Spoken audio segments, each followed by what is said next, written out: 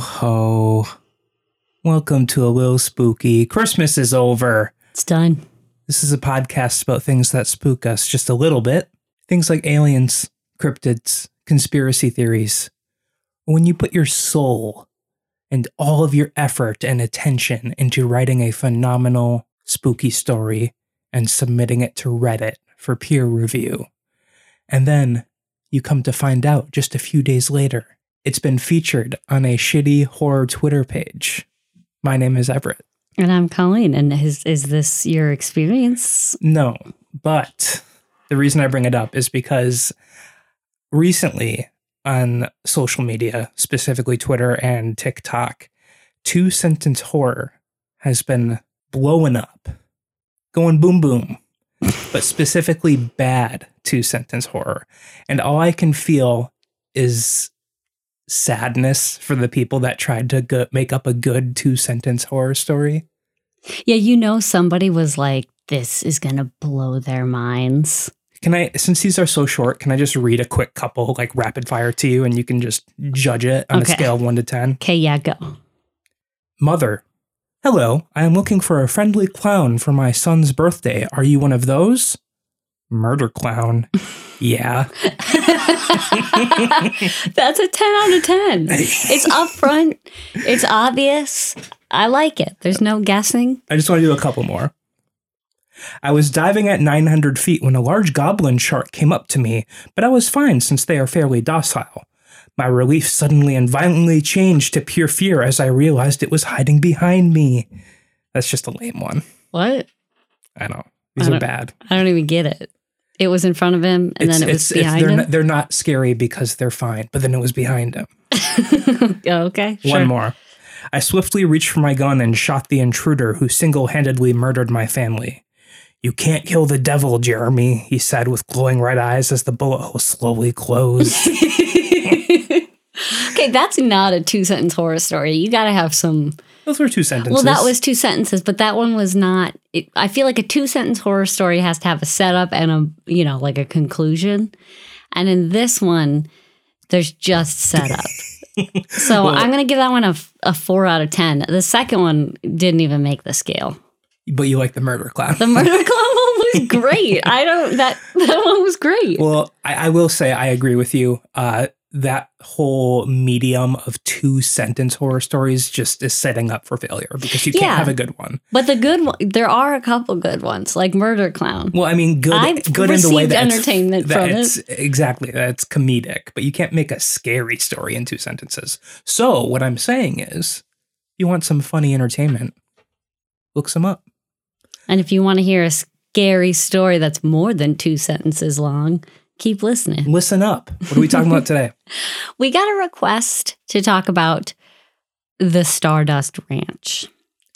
If you liked Skinwalker Ranch, this is the episode for you. And actually, this is going to be another 2-part episode because there is so much happening here. Womp. Now, before I get started, I need to let you all know that the majority of my information comes from the owner of Stardust Ranch himself. He recently put out a book, maybe in 2020, maybe 2019, called Stardust Ranch, The Incredible True Story. Okay. I am going to leave it up to you at the end to determine whether or not you believe him. It starts off strong, and then towards the end, he gets a little philosophical with it. Okay. But it is important to know that this is from like parties involved and not like a unbiased like third party. Yes, this is clearly biased towards the author/owner of the ranch. Now, I did read third-party sources and stuff just to get the general picture of everybody else's thoughts, but the majority of information is coming from John Edmonds himself. Okay. Let's just call this part 1. It'd be weirder if we started with part 2 and then worked our way back around. Well, this is the juicy part. So let's get her started. The first part of this story takes place kind of in the 80s, mid 80s.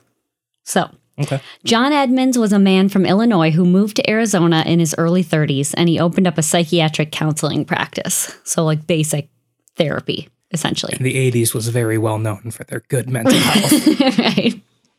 Well, he met his wife, Joyce, and they were happy doing their newlywed stuff, like working, living in an average house in Phoenix, Arizona. And a few years after getting married, John started getting tired of living in Phoenix. He was not a fan of city living. Okay. He wanted to like slow down. Being a counselor was stressing him out. He wanted horses. He wanted to start an animal rescue service. He was really into animals. So yeah, he and Joyce decided to go look for a ranch farther out, away from Phoenix. But having only been married a few years, they didn't have a particularly large budget. So they couldn't get like a big, nice ranch close to the city, which would have been their ideal. So they had to go look farther out into more undeveloped areas like Rainbow Valley. Now, Rainbow Valley is only about 45 or 50 minutes away from Phoenix. Okay. So it's not an incredibly long drive, but far enough from the city where you're not going to experience city life. Sure, yeah. And it's not so far that you can't still work in Phoenix. So his wife decided to commute to Phoenix daily. That makes sense. To continue her job. And he's giving up his profession. Yep. But for the average person, an hour commute is like not ideal. So they were able to get this ranch in this area at a pretty good price because not very many people were fighting for it. They described the ranch as looking like it came right out of an old Western movie. The land was like really hard and dry and brown, but it had this giant, pretty new house. 5 bedrooms, giant living room, a nice kitchen. It was about 10 acres of land, and there was a stable on the property that could hold up to 20 horses. And the price was low. Like it was crazy low, like lower than it should have been. But apparently it was being used as like a second home for a rich family in Phoenix. Okay. And they didn't go there very often, and they just wanted to get rid of it. Sure. So the Edmonds like weren't asking questions. They were like, low price ranch, 45 minutes away. Perfect. That's what we want. So they put their entire life savings into this ranch and they moved in. But I will say, Joyce, from the very beginning, had a terrible feeling about the ranch. Like she did not want to move into this particular ranch. She didn't have a reason for it. So she was convinced by John, like, you're worried about nothing. So she was fine with the idea of him giving up his profession, but it was this ranch specifically. Yes. But the thing is, as you find in the book, John is extremely stubborn. Like, and he is dead set on getting this ranch, staying on it. It's his piece of land. It's his property. Nobody's going to run him off of this property. So, like, he kind of fell in love with this. And Joyce was not going to stop him. Okay. And she didn't have a reason for her, like, bad feeling. So she was like, fine, like, we'll do it, but I don't like it. Fine, I'll commute to work an hour both ways. Yeah. Right. But they move in. To Joyce, it does not feel right. To John, he's like, fuck yeah, this is my jam. I love ranch. So when they brought their U-Haul with all of their furniture and belongings and stuff ready to move in, they opened the door to the ranch and noticed that none of the old owner's stuff was moved out. And it's not just like regular house furnishings. Like, this was a wealthy owner. It's like tens of thousands of dollars worth of furniture and art prints and appliances and rugs. Nothing was moved. There was deodorant and toothbrushes. It was just abandoned. All still in the house. Yeah. Interesting. Well, they can make their money back and just sell all that shit. That's what I was thinking, but this is going to hurt you when you hear it. John was pissed off that nothing was moved out, which I understand. Because if you're not, what do you do with your stuff if you're not expecting all of this shit to be in this house? You just 10 acres, they can throw it on temporarily, though. Well, right. So this whole debacle, it wasn't in their contract. The contract was the house would be empty when they moved in. They only had a U-Haul for 24 hours. So they didn't have the money to like rent it for longer to be carting this furniture around. So John called his realtor and was like, hey, what the fuck? Like, are these people coming back for their furniture? What's going on? Like, what happened? And the realtor was like, that's weird. Why don't you guys just like leave go to a movie, go get some dinner. I'm going to call the previous owners or the previous owner's realtor and see what I can do. And I'm going to try to get them to haul everything out before you come back. So why don't you just go for a few hours? They can fulfill their part of the contract and empty out the house. Okay. So John and Joyce, they go to a movie, they hang out, they come back to the house in the evening, and everything was cleared out. So they get back, the house is perfectly empty. They're super excited, they move everything in. And before going to bed on that first night, John decided, I want to take a walk around the property. Like, it's my 10 acres of land. I just bought this. I own this. This is mine. I want to check it all out. I'm going to survey my land. In the dark. Yep. Yeah, weird to me, but you're on the outskirts of Arizona on a ranch. Like, other than wolves, what's going to happen? And I guess I was thinking this is kind of like a desert area, just because that's what was in my head in Arizona. Is that what it is? Yes, it's desert. They said it's like pulled directly out of an old Western. Okay. So we're talking like dusty, brown, like dirt with like scrub brushes and cacti. Sounds great. Yeah, well, I mean, if you're raising horses and doing an animal rescue, I mean, I imagine you're going to be providing all of the food and stuff. So you just needed a place to put all of your animals. Sure, yeah. So he goes for a walk around the property and he gets to an in-ground pool that they didn't realize was part of the property. But like, awesome. Surprise pool. How do you not realize? They made it seem like they went into this completely blind, to be honest. Oh, okay. Again, this is him, and John makes the point of saying, my memory isn't great, but I have, like, the events that happened are burned into my memory, but I don't have a great timeline. That'll hold up in court, yeah, John. that goes to his credibility. But he gets to this in-ground pool, and he notices all of the previous owner's stuff had just been dumped into it. All of it. The furniture, the appliances, the art, soap, food, deodorant, toothbrushes, TVs, mixers, toasters. All they had done was taken everything out of the house and dumped it into this pool outside. Interesting. I assume there's no water in the pool. Right. No, empty pool. Right. And John and Joyce call the realtor and they're like, dude, like, whoever you got to clean out this house totally fucked up.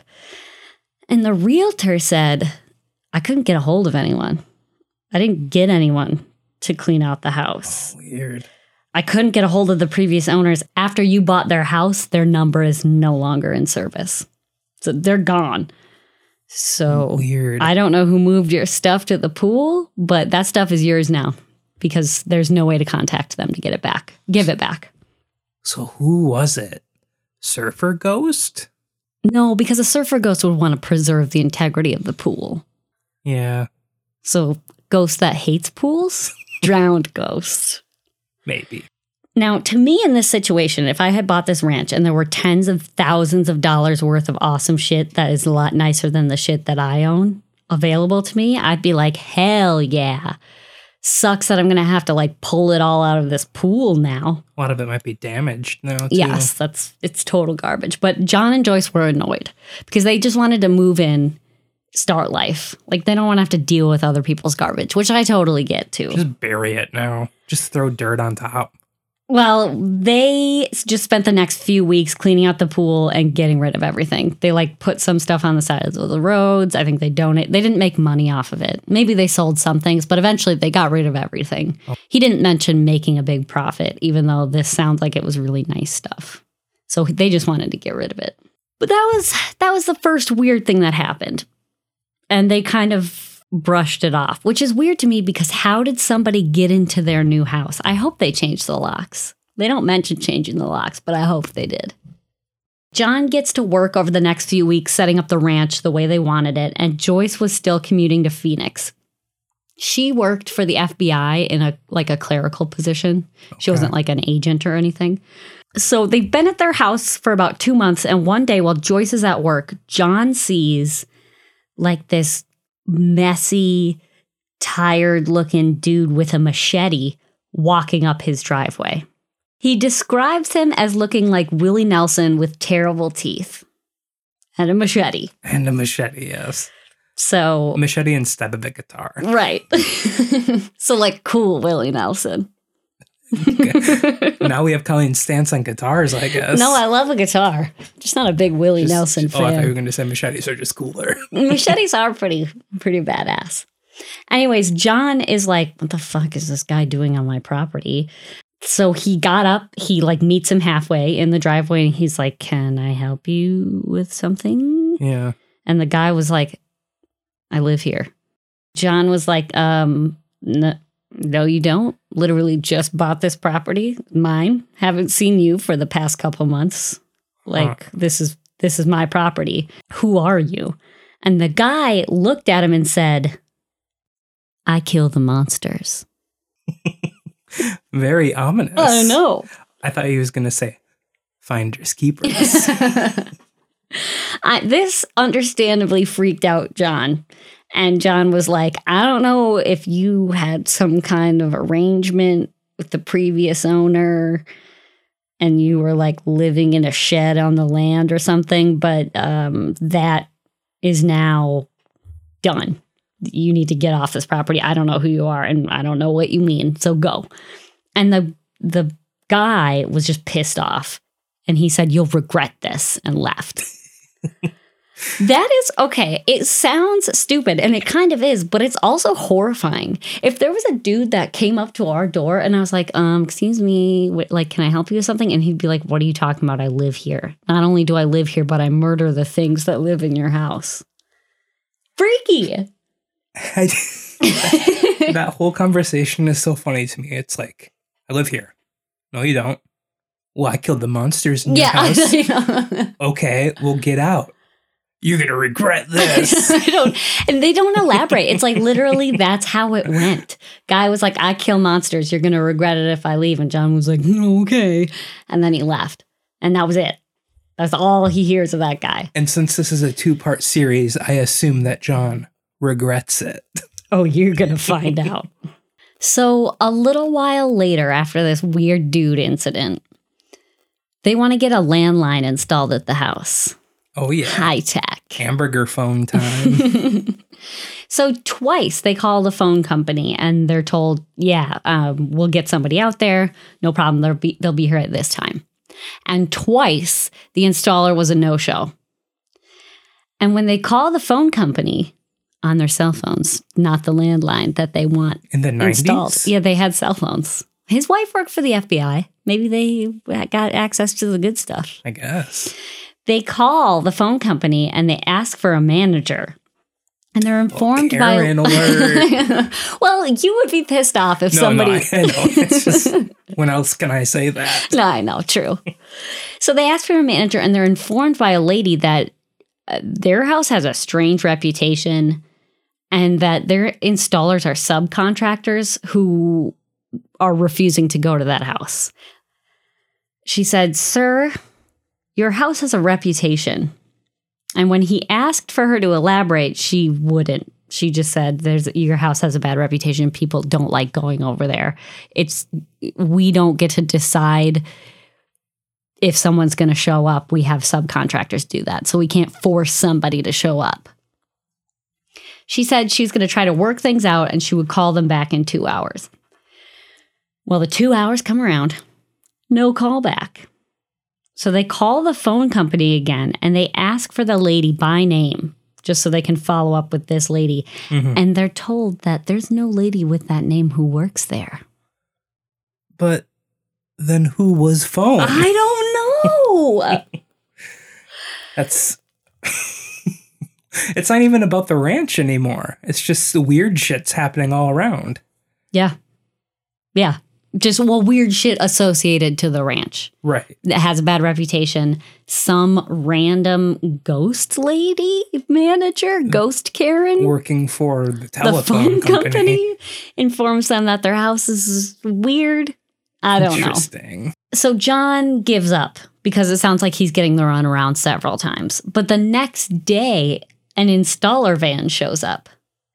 So somehow this lady who didn't exist managed to get someone to schedule an installment at his house the next day without informing them. I will say, though, after working in that type of office environment, like telecommunications, someone probably just gave them the run around and said, yeah, this is my name, but just lied. Yeah. Honestly, if I was talking to a pissed off customer and I had that option, why not? Oh, yeah. I'm sure in the 90s they weren't necessarily recording all of your calls like they would now. Probably not, no. Anyways, this installer guy gets here and John is like, hey, here's where I want the phone. He shows him where he wants the phone. But also, like, what the fuck, dude? Why wouldn't you guys come the first 2 times? You said you would. And what is this reputation that my house has? So the guy who was installing their phone was actually a resident of the area, and he gave him a whole history lesson about Stardust Ranch. And it was already called this? No, Stardust but Ranch? That's a more recent name. Okay, He doesn't give a name for this ranch, but sure. I'll call it Stardust Ranch because that's what it is now. Yep. So the house that they're living in was built in the 70s by a man who wanted to surprise his wife with it.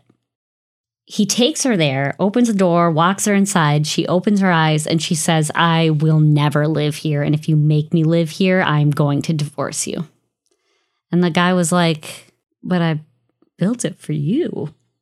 And she was like, okay, divorce time. So they got a divorce. She left. And he insisted on staying in the house.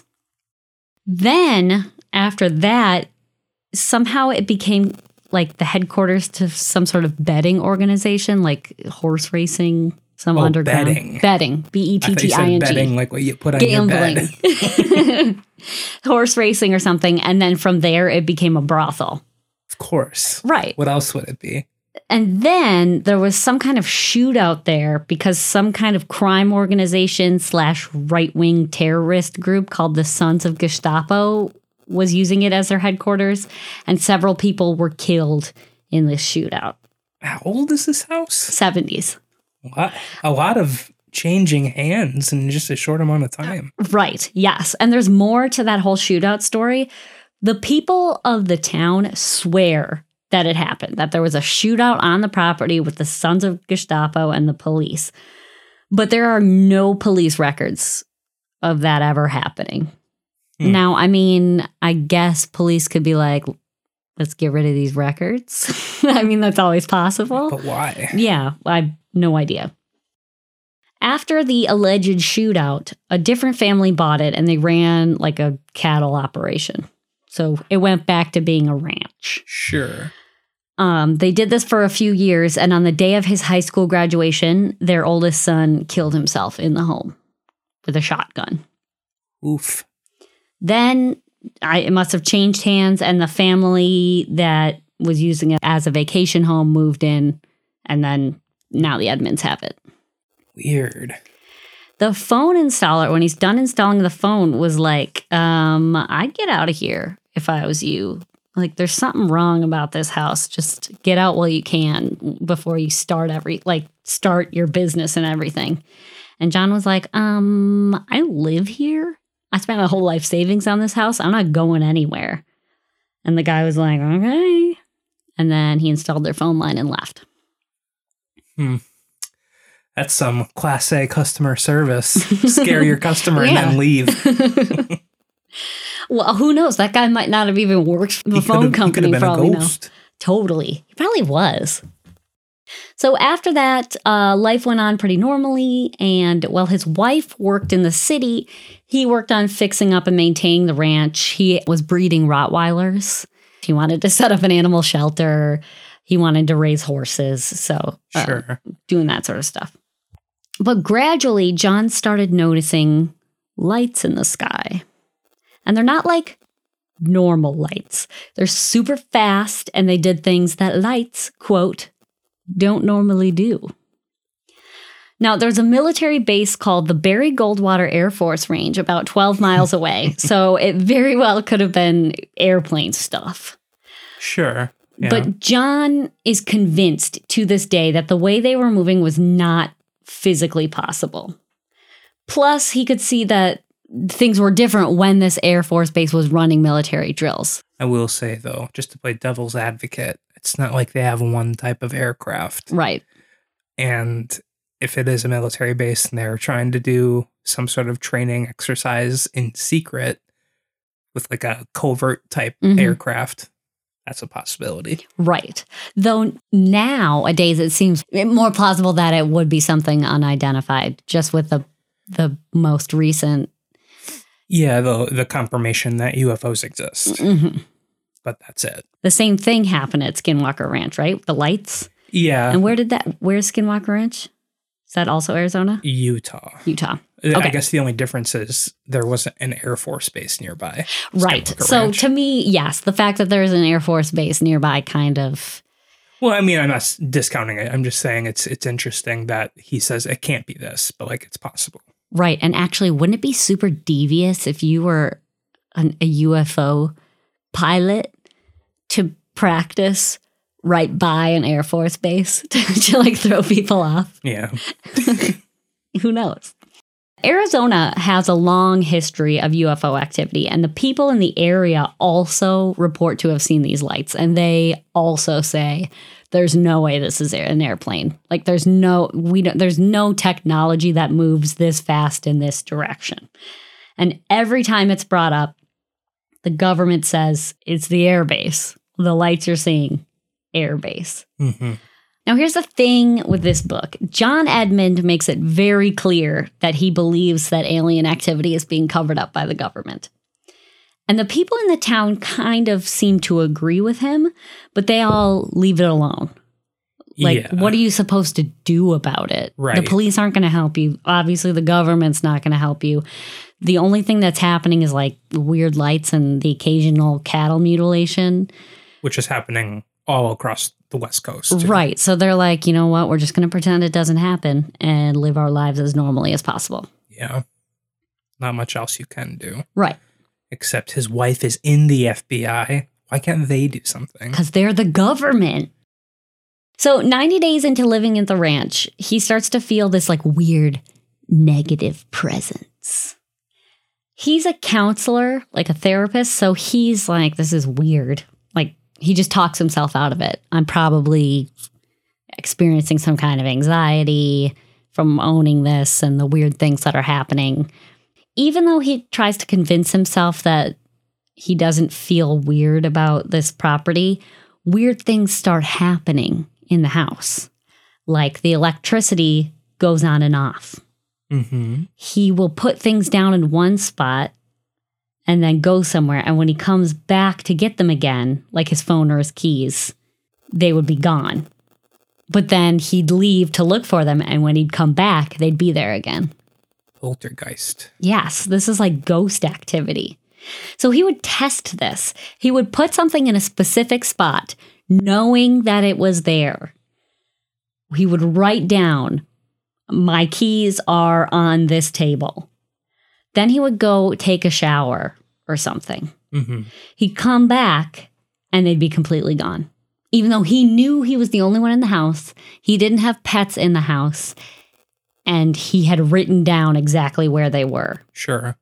Now, Joyce worked in Phoenix, and she noticed none of this stuff happening because she basically just used the house as a place to sleep. And then she'd get up early, make her hour commute, work all day, hour commute back, maybe watch some TV and go to bed. Right.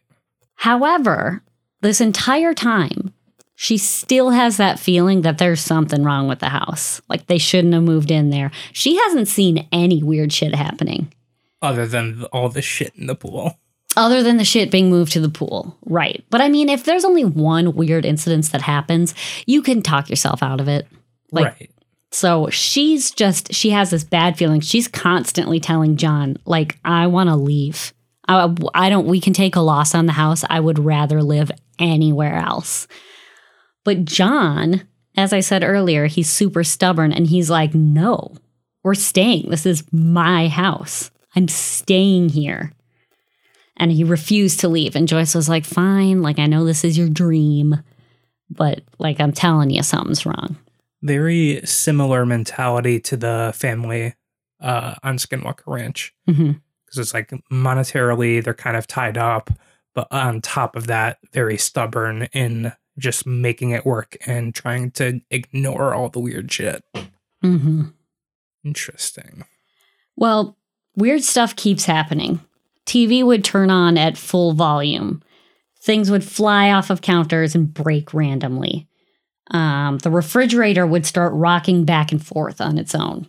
And like you said, this totally sounds like poltergeist activity. Like, this isn't alien activity. This is some ghost shit. Right.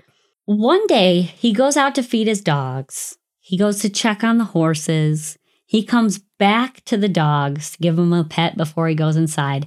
And he notices that his favorite Rottweiler has been absolutely mutilated in the time between feeding the dogs, going to visit the horses, and coming back. It's same type of thing on the Skinwalker Ranch, like just a couple minutes and then mush. Mm-hmm. And the thing is, he describes it as being as flat as a manhole cover, like it had been run over by a steamroller. Whoa. Like it was absolutely crushed. But the weird thing was, there was no blood anywhere. Same thing with cattle mutilations, too, sucking all the blood out somehow. Yeah. But why the dog? I don't know. And the thing is, John heard nothing. Like, you would think if something were to come through and, you know, steamroll your dog, there are other dogs around that would probably be barking. Or you would hear the dog, I imagine, being crushed. And it's a 10-acre plot of land. I don't know how far the horses were from the dogs, but he didn't make it sound like he had to drive over to where the horses were. Right. So I imagine they're fairly close to each other. And even if they were a few acres away, I feel like the sound of crushing a dog and most likely alerting like howling the other and dogs. Barking, yeah. You would hear that. Plus, it takes some sort of force to crush a dog. Like, if there was a giant machine going around crushing your dog, you'd get it. Like, you'd hear it, right? I would imagine. I don't know. When Joyce gets home, John is like, hey, check this out. Look at this weird shit. Yeah, he shows her the body. He finally tells her about all the fucky stuff that's been happening while she was gone. He was keeping it secret? He was secret? keeping it from her because she already hated the house. She wasn't experiencing it. Why would he make it worse? Because he wants to stay. I guess. So he tells her about all this stuff, and she starts to believe him. Like, she's skeptical because we're talking like poltergeist-like activity, but you can't deny the flattened corpse of a Rottweiler directly in front of you. And then horses started showing up, eviscerated. Again, he never heard a single noise. He'd just go check on them, and one would be completely dismembered, like surgeons did it. There'd be a leg here and a leg here and a head here. And they weren't crushed like the dog. They were just dismembered. Right. I think the only time he really mentioned it crushed was the dog. Okay. Yeah, the same thing with like, and not just Skinwalker Ranch, but just cattle mutilations in general. It's always said that it's like surgical precision, like using extremely sharp instruments that aren't like tearing away at the flesh. It's just perfectly slicing. So it's not like an animal. Right. Like yes. Or not a wild animal attack. Right. So as time goes on, John and Joyce started waking up with mysterious scars and burn marks on their bodies. One day, John is sitting on his couch, he's watching TV, and he hears a sizzling sound, and he smells smoke, and then all of a sudden, his calf has this excruciating pain. So he jumps up, looks at his leg, and sees that he has 2 completely new burn marks on the back of his leg. And stuff like this kept happening, but John refuses to sell the ranch, even though he and his wife are being physically affected by it now. I'm starting to even think like aliens. This can't be aliens, right? It's too much. It has to be a ghost, a poltergeist. Yeah, like you don't really hear about aliens just fucking with your shit for fun, other than the cattle mutilations. Yes, yeah, but. Yeah, they're not like going to just hide your stuff and burn you just to burn you. Right. That's what a shitty ghost does. Yeah. Ghosts ain't shit. He's still refusing to go. Joyce is like, get me the fuck out of here. He's like, this is my home. He does mention later on that he kind of feels like the house is keeping him there. Like maybe he feels so strongly about it because of the house. Like the entity. Like Amityville Horror. Mm-hmm. Yeah. But he wants to convince Joyce everything's fine. He wants to stay there. So he starts digging. He starts asking all around town, what is up with this ranch? And no one wants to talk. They all just kind of say, oh, it's got a reputation for, weird stuff happening, but like, we don't really want to talk about it. He goes to the Department of Agriculture to inquire about the dog and horse mutilations on his land and see if that's been happening with other ranches around the area. The Department of Agriculture was like, we don't have an official position on mutilations, but bloodless mutilations have been happening in this area for a very long time. And that their official conclusion was, quote, a non-human presence is mutilating the animals, end quote. And that's all they would say. So they don't want to say it's an animal is killing and mutilating these animals, but they are pointing out that it is a non-human presence, which is strange because we just talked about how surgically precise the mutilations are. Non-human could also imply that vampires are at play. Yeah, could be anything. Badass. So all this is happening.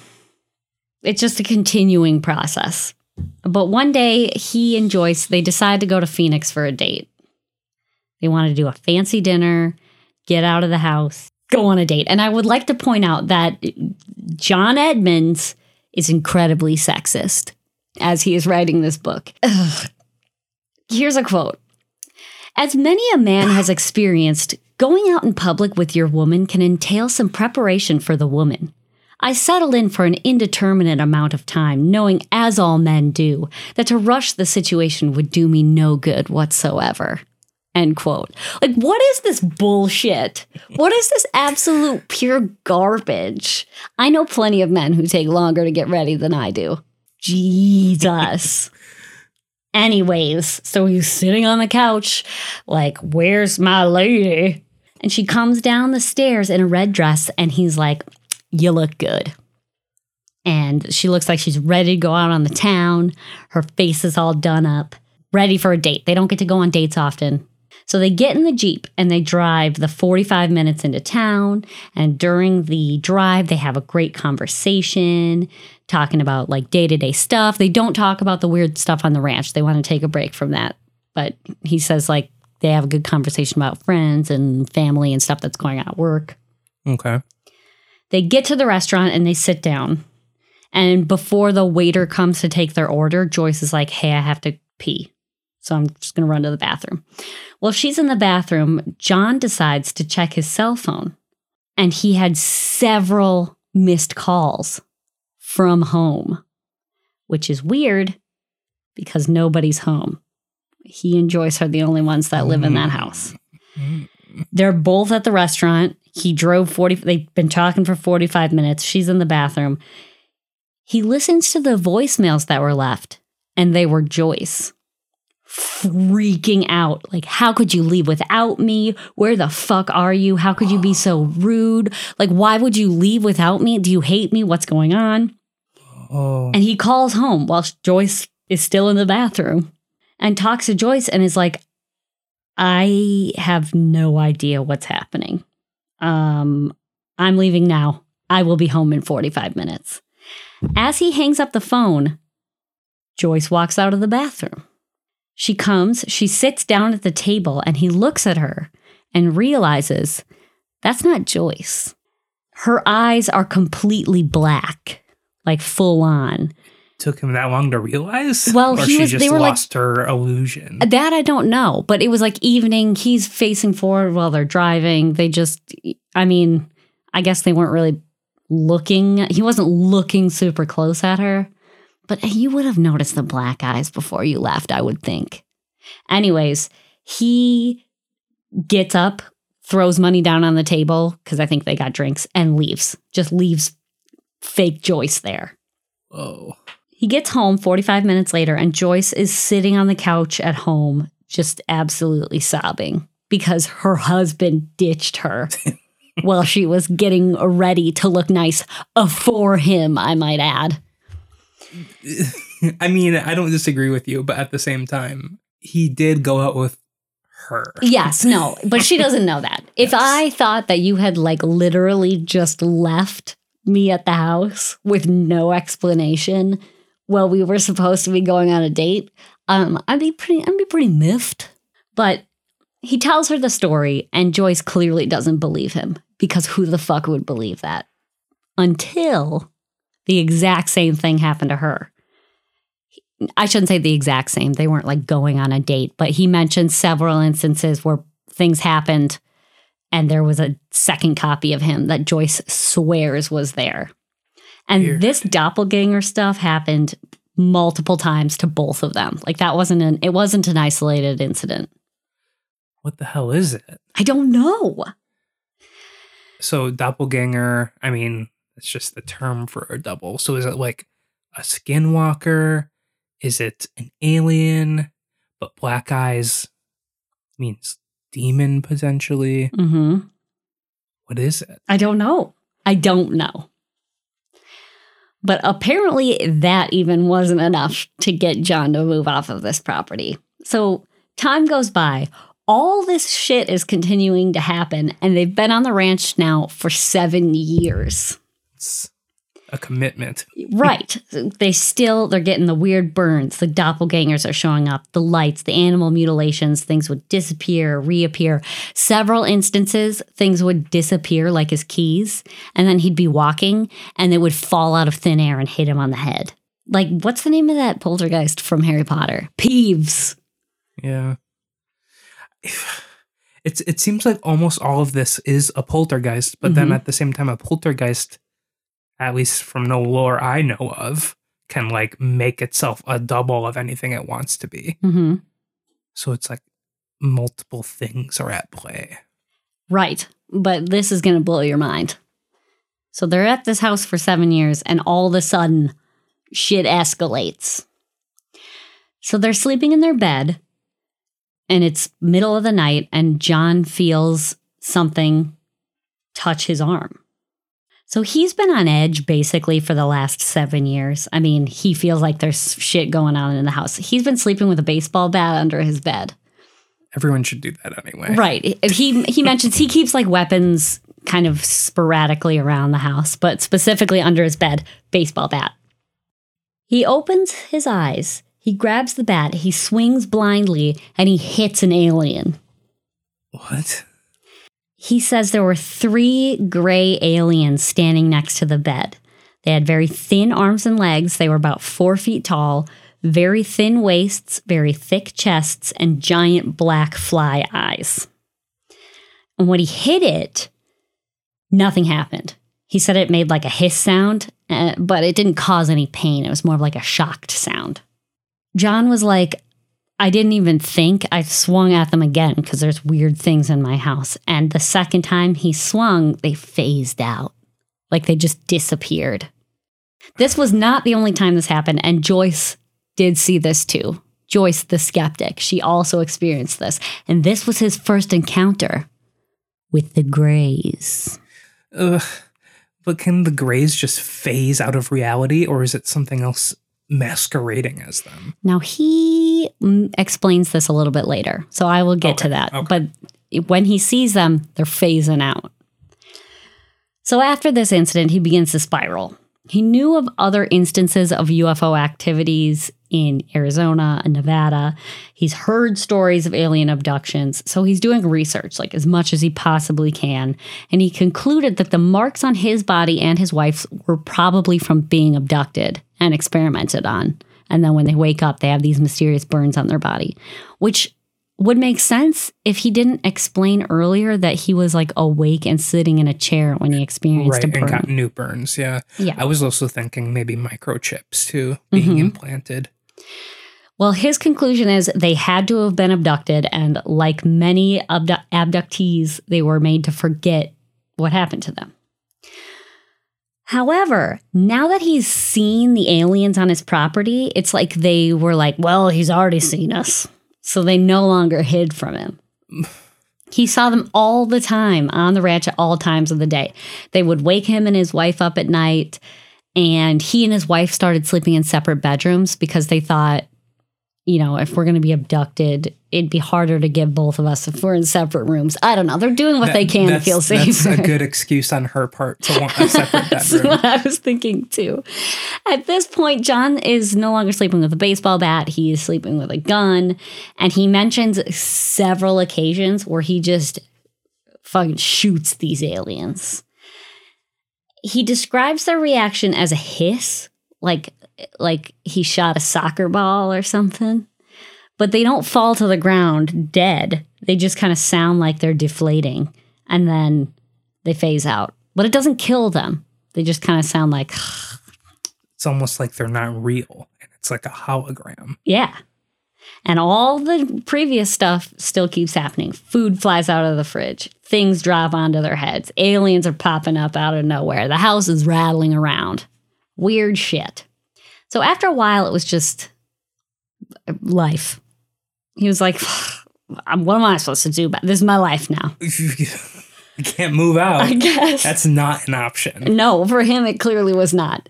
He and Joyce were constantly on edge. But like, again, other than the obvious leaving, what are they supposed to do about it? I mean, how many people can you go up to and be like, hey, there's fucking aliens that I've shot a few times? I like to imagine that he's just like, moving is such a fucking hassle. I don't want to deal with a realtor again. That's entirely I'd rather deal with these fucking aliens all the time. I hate moving, so I don't entirely blame him. But what's the lesser of two evils?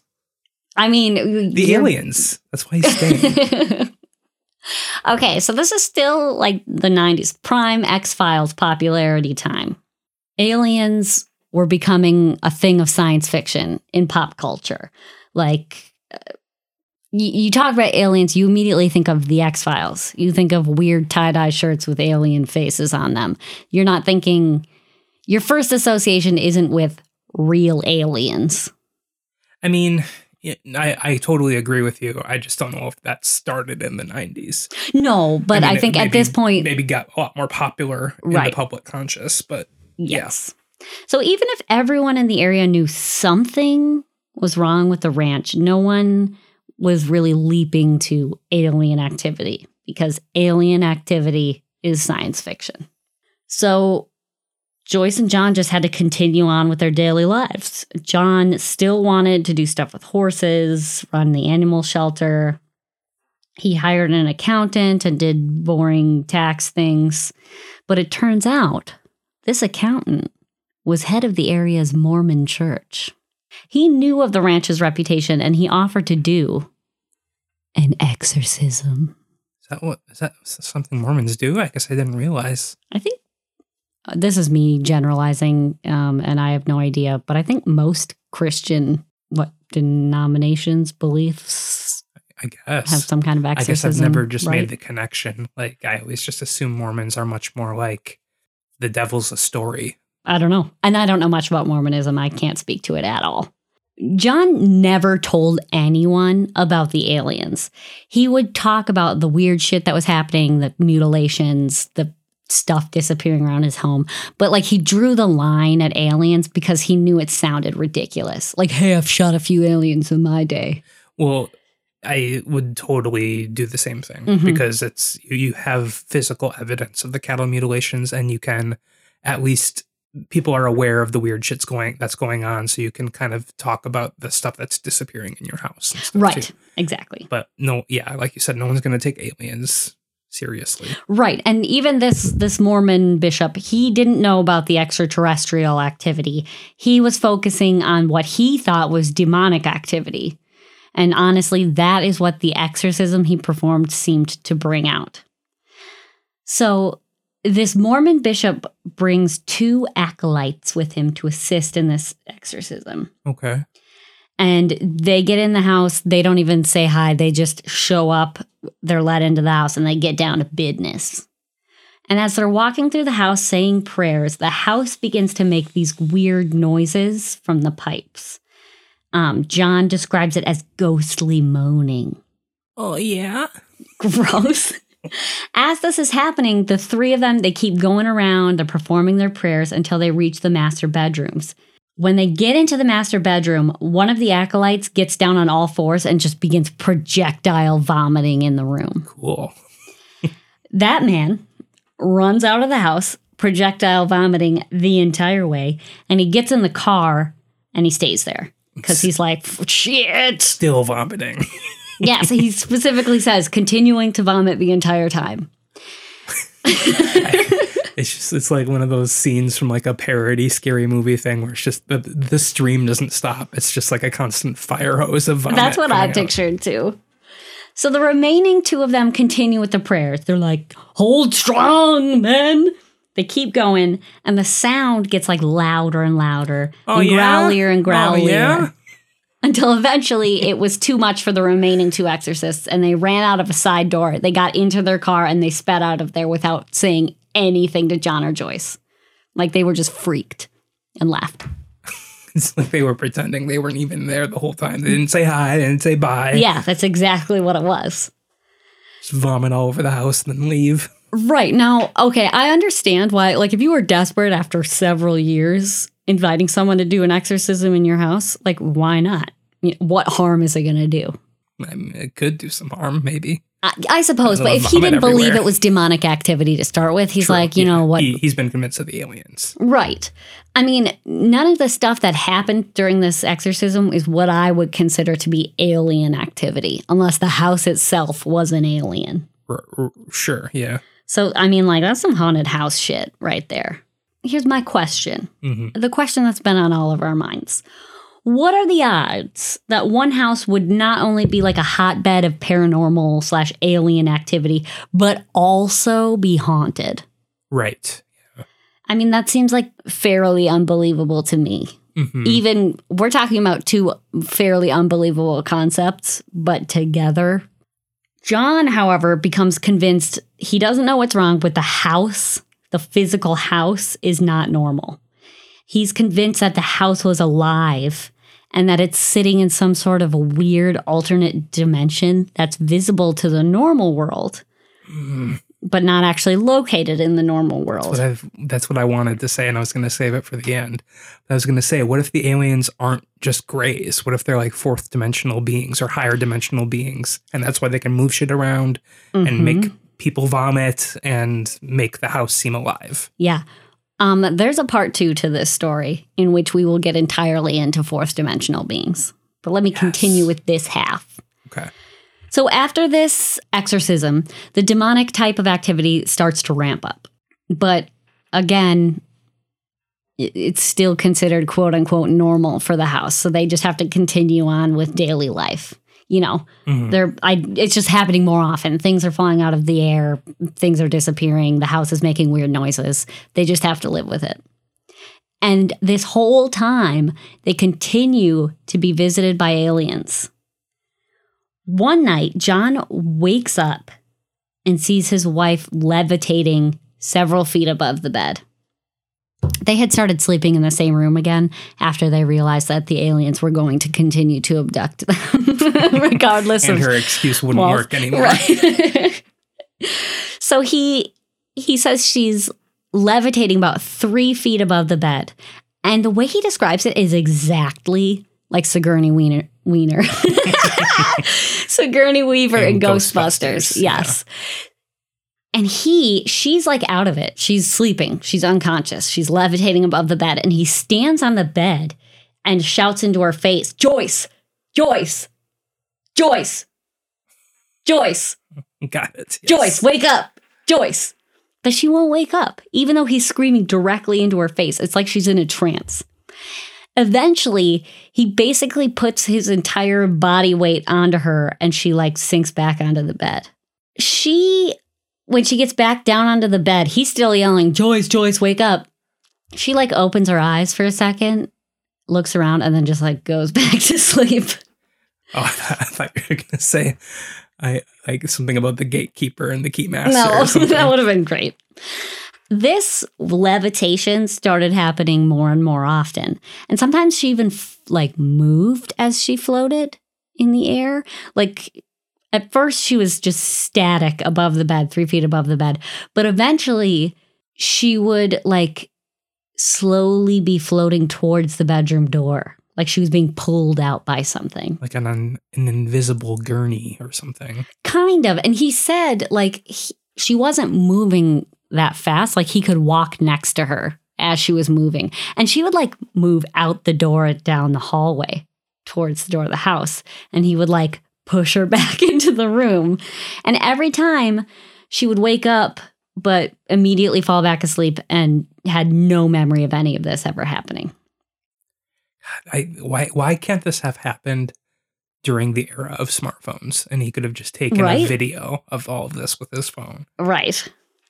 Now, one day she floated completely out of the house. John was like, where's she going? I think he just kind of wanted to see where she was going. Where the fuck are you going? He couldn't stop her. He tried pulling her back and the force was too strong. The force was strong with this one. Sure. She gets out of the house and he's following her out, and then he saw it.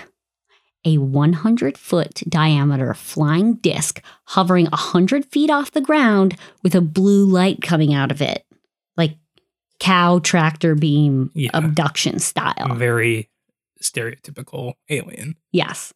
So his reaction is to leave his wife there, sprint back to the house, grab an AK-47 and just fucking unload on this thing. Okay. I will say, with all of these types of stories, whether it's ghosts, aliens, monsters, Bigfoot, whatever, I always say, why doesn't he just take a fucking gun and shoot at it? Well, that's what he did. Happening. That's what I'm saying. And it's it finally worked. happening. It worked because that thing dropped her. She slammed to the ground and woke up. And this time she remembered everything. Oh, I thought you were when you said it worked, I thought you were going to say it crashed to the ground. No, man. It just dropped her and it was like, let's get out of here. So it left. All right. Okay, so at this point in the book, John starts writing about how he's started to join the UFO community, like MUFON, Mutual UFO Network. He's writing articles for blogs, just essentially trying to get people to corroborate him, I guess, to confirm this isn't just happening to him. He says a lot of these people go crazy after a while and start believing in some crazy shit. But at this point, there are members of the UFO community that do get a hold of him, and slowly news of what's happening on Stardust Ranch starts to get out. Now he's started talking about ancient aliens. If the Vatican found out about aliens, they would try to stop it because aliens don't travel through physical space, but through dimensions that we go to after we die, and energy never dies. And if energy doesn't die, what is God? And so the church would ruin everything. Those kinds of conspiracies. Sure. Getting a little aliens, more out there. Yes. We're starting to get into the second half of the book, and this is where it's less events and more theories. Okay. Well, even with all of this theorizing, it doesn't answer the question, what the fuck is happening on Stardust Ranch? And what would aliens possibly want with his family or the ranch? We're going to follow that up next week with part 2. Okay. Which, there was some cool stuff that happened in part 2. Yeah, okay, so I know we'll talk about this on the next episode, but yeah, the halfway through, I'm like, maybe it is a higher dimensional being because they would be able to make this kind of fuckery happen. And it's not just aliens as we usually think about them. Right. I mean, I guess it would be alien to us, so technically aliens, but so would ghosts. You know what I mean? Maybe aliens and ghosts are the same thing. They're just a different dimensional being. Mm-hmm.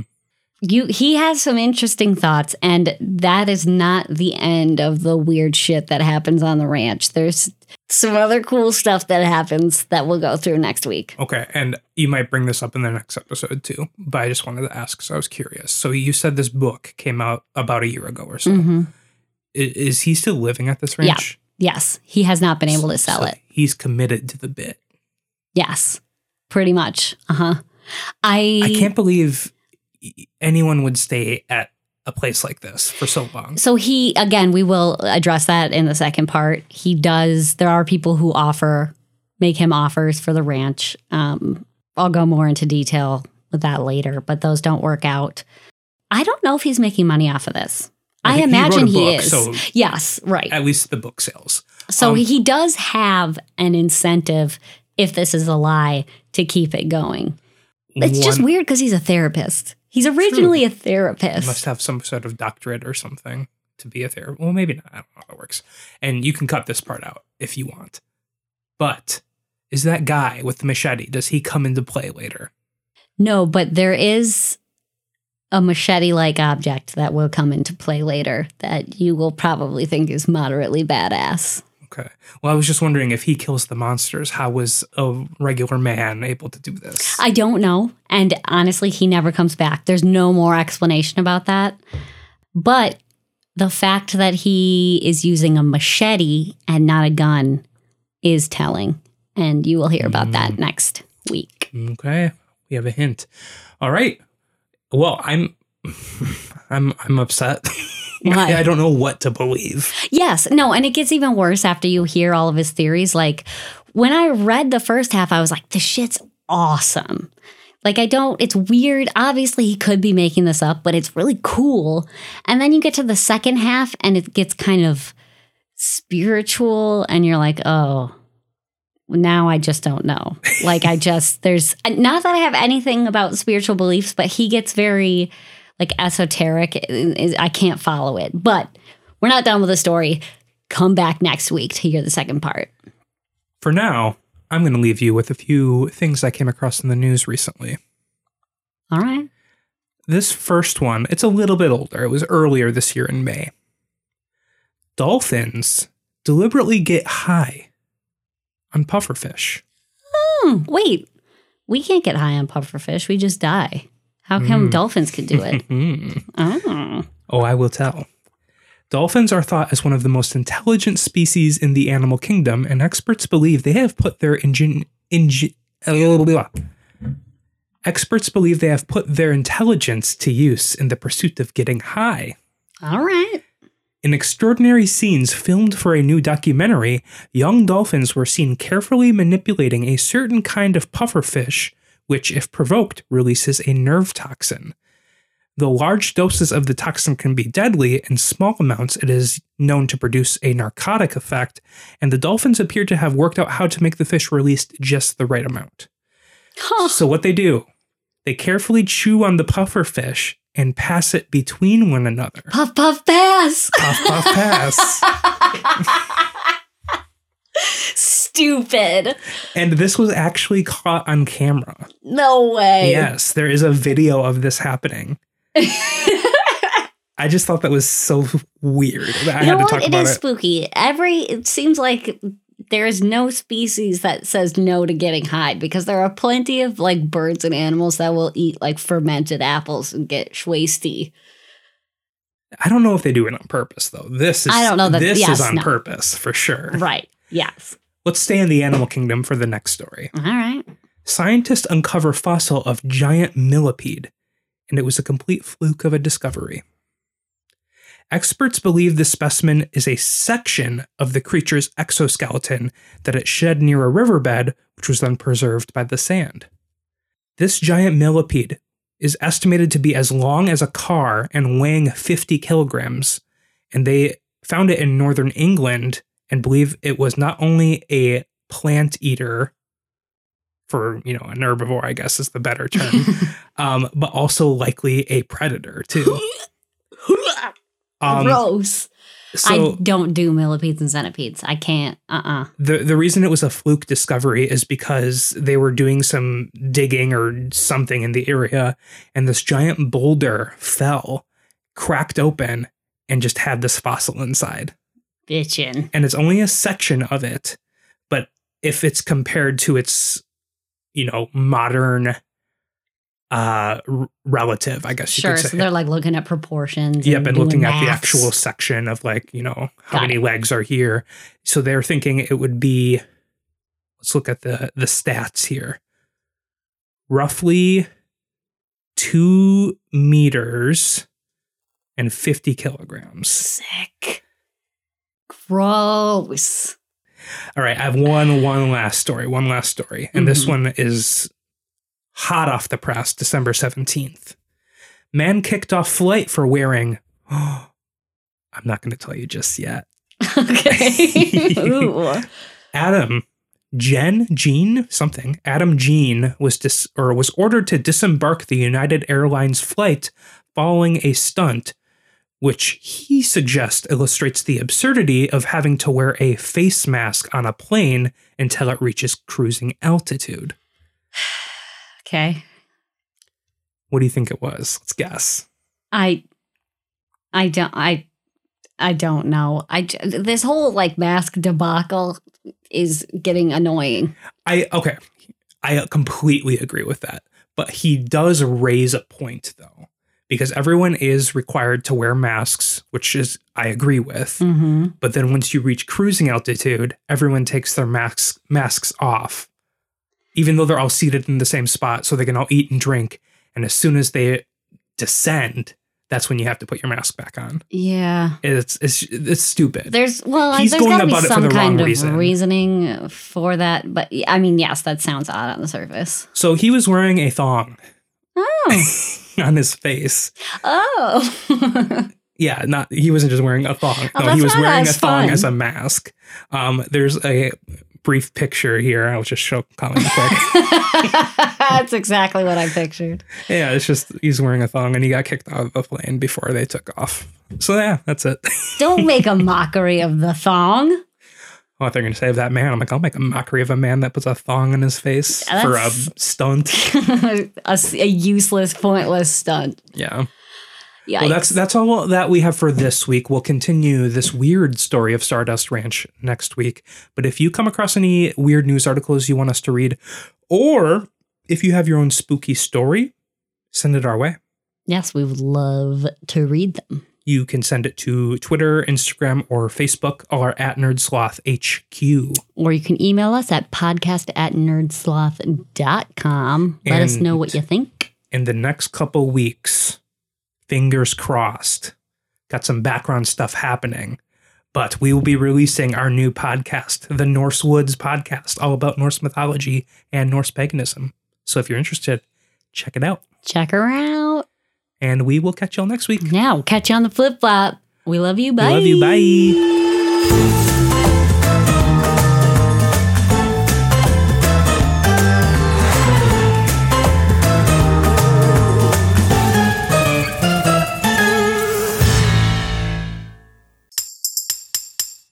Presented by Nerdsloth, a place for lazy nerds.